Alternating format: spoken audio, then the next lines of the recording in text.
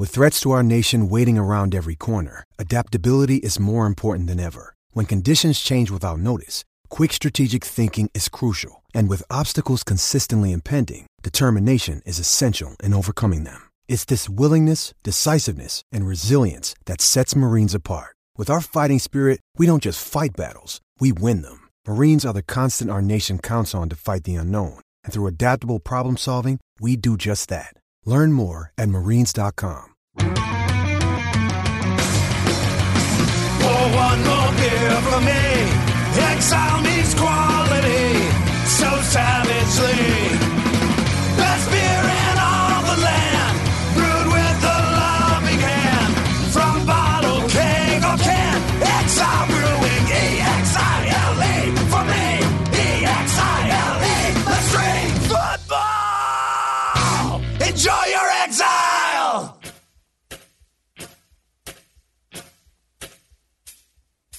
BHN Podcast, I'm John Miller, along with Steve Deace. We will talk this week about Iowa's decisive victory over the Indiana Hoosiers in a game that I certainly don't mind admitting I got completely wrong as it relates to what took place based upon my concerns going into it, Steve. I've talked quite a bit and I've watched it twice and have some more thoughts as well, but I'll let you go ahead and begin with what you saw from Iowa on Saturday. What I saw, John, is what the analytics said we should see. And it's rare in this day and age, there's a huge disconnect between betting markets and analytics because math is driving those more than feel anymore. And I think the change is this is a different Iowa offense than what we're used to seeing. It's probably the first time since 2004 with Drew Tate that we've watched Iowa throw to set up the run, basically. And I think the markets just kind of haven't caught up to that. And you know, this has been a weird year anyway, where the late money on a team was almost always, on an annual basis, is almost always right on the money because those are always your sharpest bettors. This year there's been numerous games where late money has poured in, and that team not only didn't cover but lost straight up. There's been several examples with Iowa this year I can remember. I think at least 3 games, maybe 4, where the late money was opposite the Hawkeyes and was on the wrong side. And so I think the handicapping markets haven't caught up to the fact this is a more explosive Iowa offense. Or let me maybe put it another way. It's more willing to be an explosive Iowa offense. It's more accepting of the realities that it may not have the dominant offensive line. I mean, they're still pretty good, but it may not just be able to line up and road great teams as it would prefer to do. And maybe we're seeing now for the first time, I think, really some of Brian Ferentz's influence, where maybe a previous offensive coordinator wasn't going to get the old ball coach there to accept certain realities, but maybe the one with the right DNA membership card has a little bit more leeway where some of that is concerned. And so I think the markets kind of expect Iowa to play most of these games 17-10 and are jumping all over underdogs in these Iowa games, and it's not really working out that way. With the one exception was the Iowa State game, and I think we're learning right now Iowa State's a pretty good football team. So I think that's what stuck out to me the most, because the analytics said that the game should be what it was, that Indiana really had not much of a chance, that Iowa was really better at every key facet and had played a much tougher schedule, and that's what we actually saw in live action on Saturday. Yeah, I think your points about the offense. Now, we saw Iowa have a really explosive offensive performance last year against Ohio State, and they unleashed the dual tight end threat that they have and took advantage of the mismatches that they had, only to see that go back into the bottle. But what we've begun to see the last couple of weeks, and especially on display Saturday, is Iowa has the best tight end tandem in the nation. And that's one thing, but using them effectively is another. They used them effectively on Saturday. Iowa pulling an absolute Iowa thing where both tight ends have over 100 yards receiving in the same game. And I talked about this in the Instant Reaction podcast and tweeted about it some as well. We also talked at great lengths about this in the summertime. But so oftentimes, the summertime pontificating is disconnected from what we actually see play out. We've sat there and said in past years, man, Iowa has a lot of weapons on offense, only to get to a season and they just don't seem to utilize them or schematically doesn't get them on the field. But this year, one of the constant things we said in the out of season was that Iowa's depth and playmakers that they had at the tight end position, and you will remember me telling you that I felt TJ Hawkinson would have the better year statistically. Iowa has an opportunity to use the same personnel package, leave the same personnel package on the field 60, 70% of the snaps, because they can run power out of 22. Certainly 22, you're going to run power or give a power look, or 21, which means the first number is the number of tight ends on the field. The second number is the number of running backs on the field. So 22 for Iowa is going to be a fullback, a tailback, 2 tights. 21 is going to be 2 tight ends, 1 running back, and a couple of receivers. But when you can leave those guys in either as blockers or as weapons in the passing game, what do you do if you're a defense? Well, do you try to blitz like Indiana did on a lot of their snaps, on a high percentage of their snaps? Well, if you do, it means Noah Fant is going to be lined up with Indiana's number 42, who's a linebacker, and it's get even and leave him time, as Noah has a burst from about the 10-yard line of the end zone to go catch that perfectly thrown pass from Nate Stanley. Or the number of times TJ Hawkinson was in single coverage. Or if you decide not to blitz, if you decide just to sit back in the zone base and make Nate Stanley beat you down the field the way Norm Parker always tried to make opposing quarterbacks beat Iowa with 7, 8, 9, 10 play drives on the field, that means you better have some lead in your trunk at the line of scrimmage to hold up against Iowa's offensive line. And oh, by the way, this game, more so than even the Minnesota game, the Iowa is trending more and more away from their outside zone, running more inside zone, running more ISO trap gap style blocking on the inside to much success. I'm not trying to make these guys out like the 1994 Penn State Nittany Lion offense, but how do you try to stop them? Because I don't think you can take away both things, at least the way that Nate Stanley's been playing as of late. I think that's really good analysis. I mean, really, the best antidote to stopping any offense, as we saw with 2 Super Bowls with the Giants, pretty offensively challenged and beat historically great Patriot teams both times the same way, which is if you can pressure with the front 4, a lot of those things become vastly irrelevant. And right now, Iowa hasn't played a team on their schedule that has that kind of talent in its defensive front. And I don't know that you will play a team that has that kind of talent in its defensive front. I think Penn State has good athletes, but I don't think that there's necessarily anybody coming off the edge right now that you're like, oh man, we got to double team that guy. So because if you've got a blitz to get pressure consistently, that's where those tight ends really kill you. And it goes back to something I remember Nick Saban saying years ago, that he would much rather defend in college football, he would much rather scheme to shut down an All-American receiver than an All-American tight end, because the number one weakness of collegiate linebackers is covering in space. And when you look at the 2 tight end package that Iowa puts on the field right now, frankly, I think it's kind of a collegiate version of what the Patriots had years ago when Gronk was just getting into his prime, Aaron Hernandez before obviously, his problems. But when they had those 2 tight ends on the field and the way that they could get vertical and the athleticism they had, where if you blitzed, they had enough quickness that they could chip that guy to give the quarterback an extra half second on their way out to a route and then still get vertical, at least 8, 10, 15 yards past the line of scrimmage. I mean, that's just wicked difficult to stop, man. When they can pull both of those things off, when they can give you a chip assist in the pass pro on their way out to their route, And you saw how many games the Patriots won with that 2 tight end package. And of course, you've got 2 guys in the Ferences that are Belichickian disciples.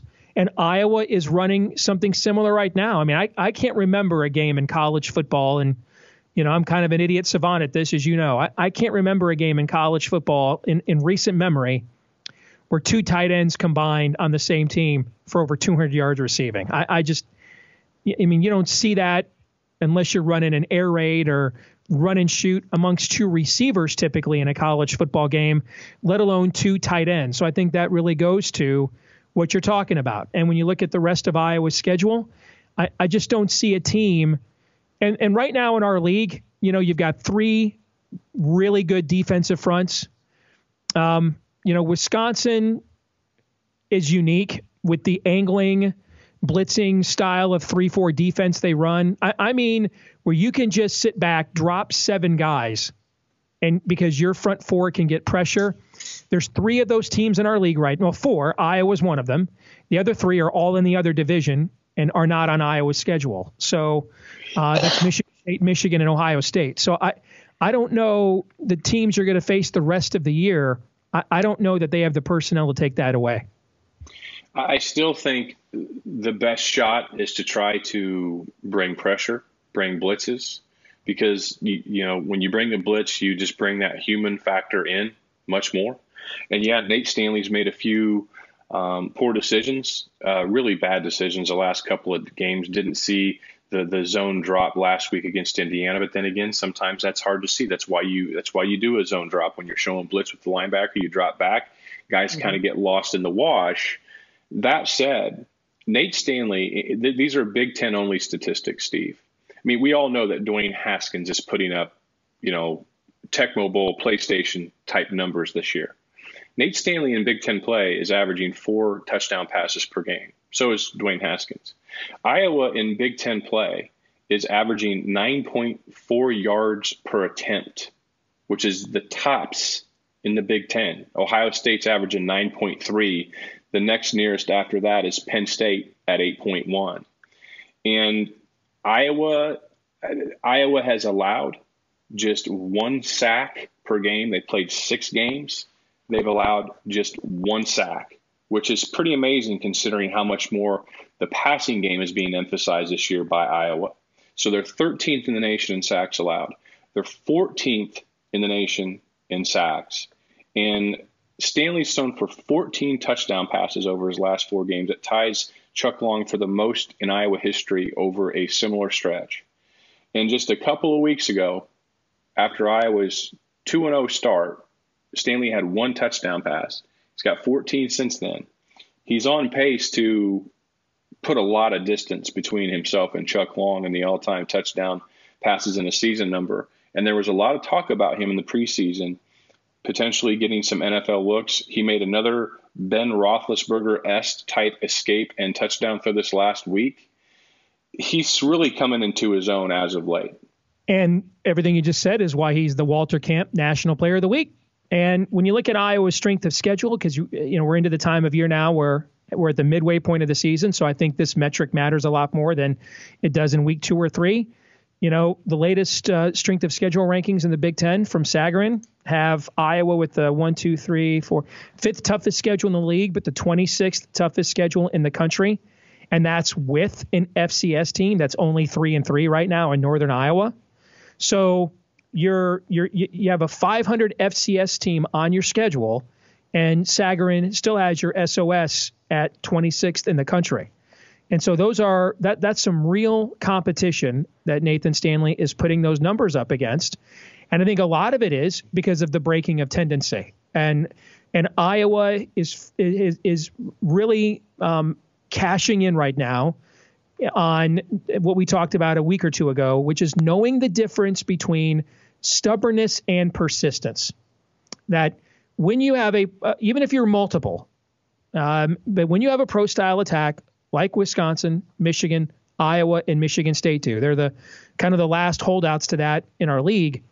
When you and there really aren't any pure pro style attacks anymore in college football, but these are the closest, and all 4 of them still have multiple aspects to them. you have to have play action be a benchmark of your passing game. And just because of the amount of balance and, as you like to call it, wash, you're going to bring into the point of attack with the way you're lined up on a down by down basis most of the time. And so that requires at least some threat of a running game. So you can't ever really abandon it, and so that's where you've got to learn what's the definition between persistence and stubbornness. And so far this year, I think Iowa's coaches have mastered that distinction as good as any I can remember in recent memory for the Hawkeyes. And I think you're right. I think a lot of it has to do with Brian Ferentz having the aforementioned latitude that somebody else with a different last name wouldn't have with his father, Kirk. And I've seen a lot of this on Hawkeye Twitter, and I'm with them.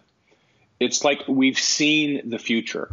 We've seen what I think, given Iowa's illustrious history and ability to repetitively recruit and develop high-end NFL caliber tight end talent. I mean, they've had 7 tight ends drafted, not counting the free agents who have made it during the Kirk Ferentz eras. And going back, of course, to the 80s as well. Tight end and offensive line are about the 2 best bets for a professional track if you go play football at the University of Iowa. And really, those are 2 good tracks if you are of those positions and want to make it into the NFL to go there.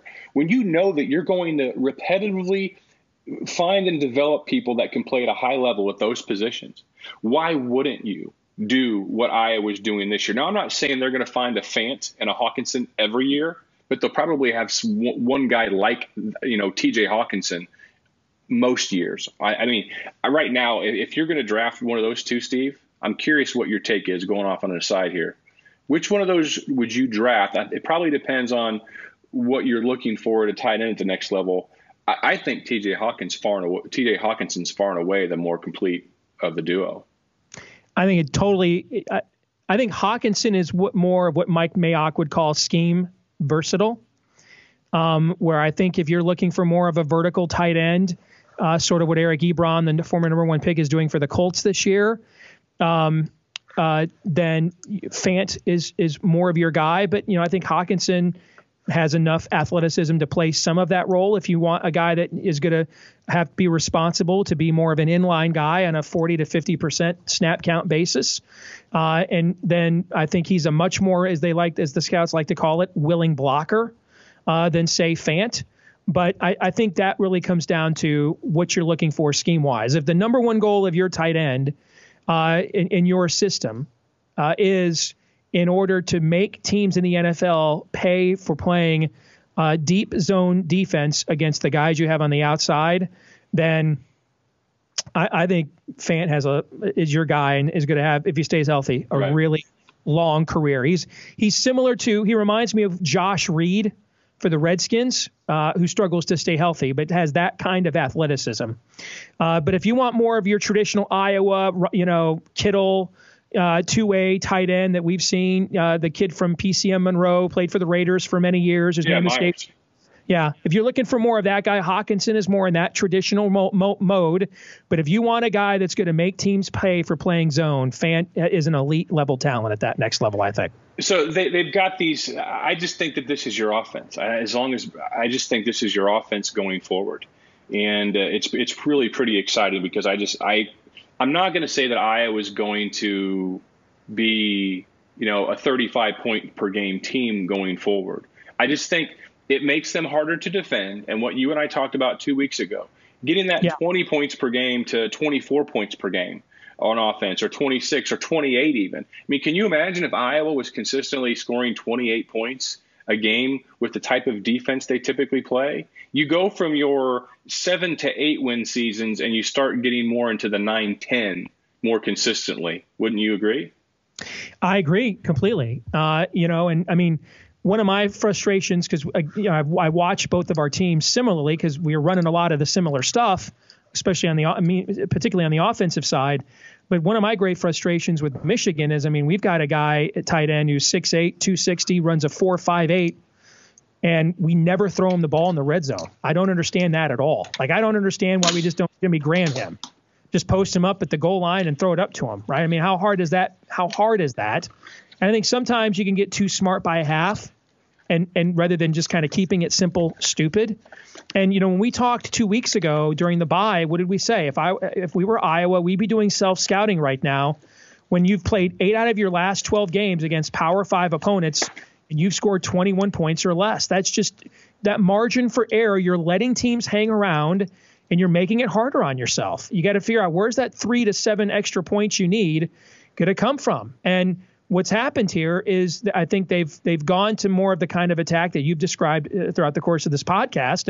And the result is, from their self-scouting adjustments, the result is they've had back-to-back games of 30 points or more against Power 5 teams. It's actually now 40 points or more.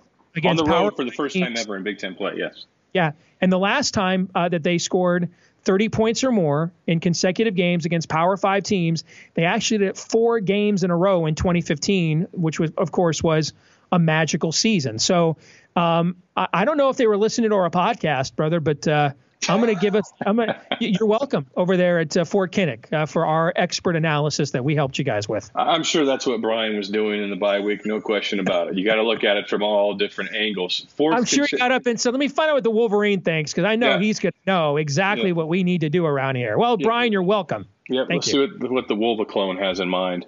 4 consecutive games over 400 yards of offense. First time Iowa's done that since 2014.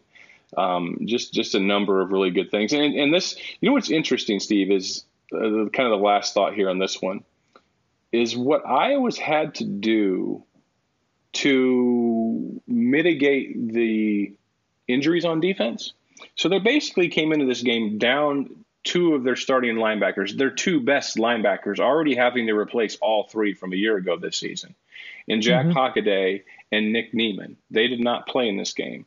Iowa's starting 2 cornerbacks, and the 2 cornerbacks who started the majority of the games until Iowa went to Minnesota. Neither of them played in that game. Iowa, once again, starting 2 freshmen. So this is the second straight week that Amani Hooker basically played outside linebacker nearly every snap of the game. That wasn't a dime sub package. So given what is coming up on Iowa's schedule, really a dearth of power runners, if you will, the rest of the way. I mean, when Niemann and Hockaday come back, you're certainly going to want to welcome them back in. But man, it's an interesting 4-2-5 look that Iowa's really playing out of their base 4-3, but with Amani Hooker as a very versatile player there. I kind of think it bodes well going forward for this defense as well. I also think we need to, along the lines of what you just discussed, complementary football is what the best teams play. And that means that you are able to frame the game with your various units in a way that gives you the best opportunity to create the conditions in the field of play most conducive and likely to end up with you having a victory. And for most years under Ferentz, you kind of knew what complementary football looked like. They needed to be able to run the ball. They needed to be able to stop the run, not beat themselves. And they're going to try to win every week against teams that had a pulse 21-17 or 24-20. And you and I have done that podcast a million times over the years. This year, it looks a little different. But I don't think it looks different because of what's on the offensive side. I think it looks different because of what's on the defensive side. And I go back to how high I was on this defensive front coming into this year, that I saw a level of versatility, depth, and athleticism that we haven't seen at Iowa in a long time.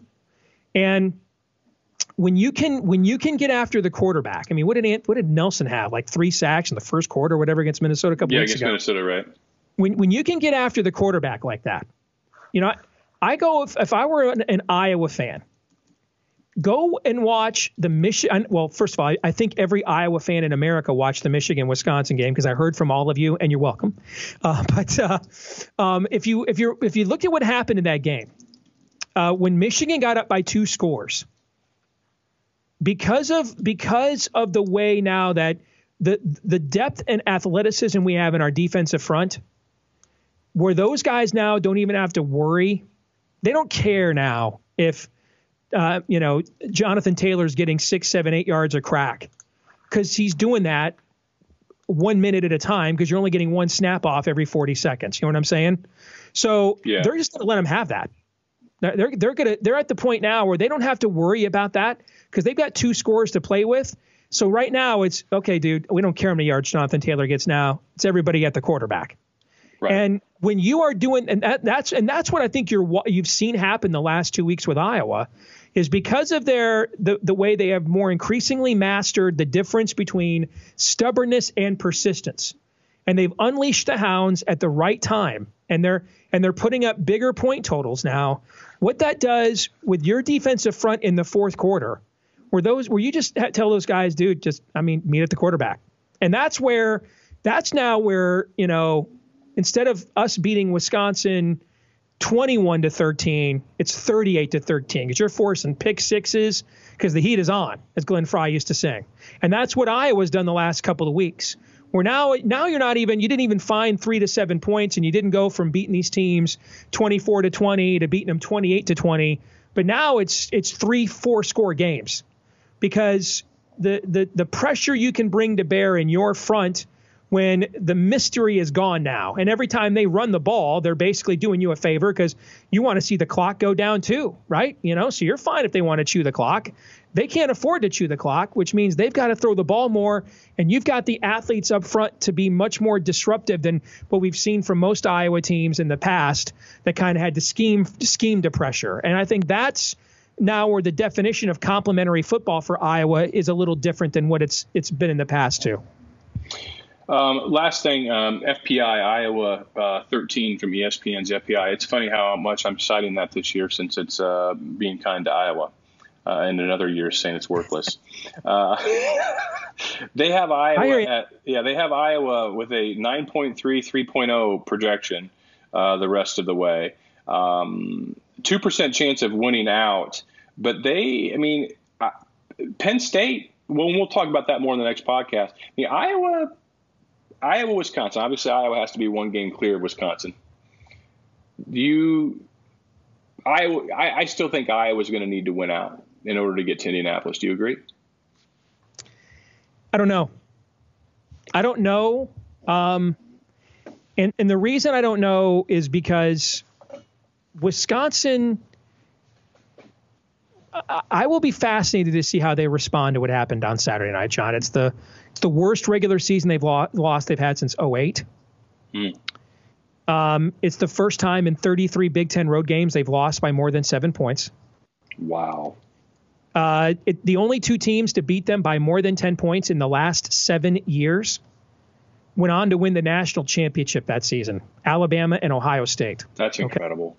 So whether they're good or great, this is one of the most established, maybe the most established program in the league in terms of a branding identity standpoint. And it's just tough to get them off their rhythm and off their game. And they came into this year, and I know that Jerry DiNardo and I are having a urination contest about his Jim Harbaugh butt hurt. Yeah, we'll talk about that in the next podcast.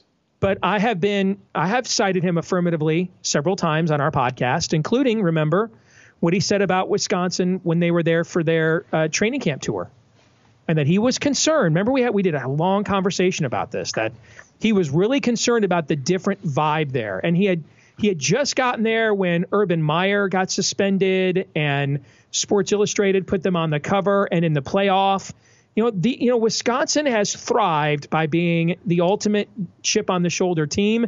They've always been the other guys. Whether it was the other guys to Ohio State, Iowa, Michigan, Iowa, or just Ohio State, et cetera. This year, with them having the bullseye on their back, a lot of these guys did the whole we won the division and went 13-0 thing. And the previous year, they did a New Year's Six Bowl and 11-3. I really sense that this was kind of a playoff or bust year for them. And so I will be fascinated to see how they mentally respond the rest of the way, because that's totally out now. They have a bad non-conference loss to an mediocre BYU team, and you get spanked like that, as Ohio State learned last year when it got spanked against Iowa. The voters just don't. The committee just doesn't forget that when that's your second loss is a spanking like that. So the preseason delusion, dreams of this is the year Wisconsin takes the next step from great to elite, as James Franklin says, that's all out now. And I will be I'll be fascinated to see how they recover from that. And we may find out that they just went out from here and recovered just fine. We may find out that they may lose another couple of games, especially because one of their road games is at Penn State. And that's another team that all their goals are gone too. I mean, Saturday was that dream crusher. And I think we were wondering how the team was going to respond to James Franklin throwing them under the bus like that after the Ohio State loss. And I think we now have our answer. So I don't know mentally where either one of those two teams are. And obviously that's going to factor heavily into how Iowa's season ultimately turns out here. So I wouldn't be shocked if Wisconsin went out, and I wouldn't be shocked if they finished 8-4. All right, that'll wrap up this installment of the HN Podcast. For Steve, I'm John. We'll talk to you soon.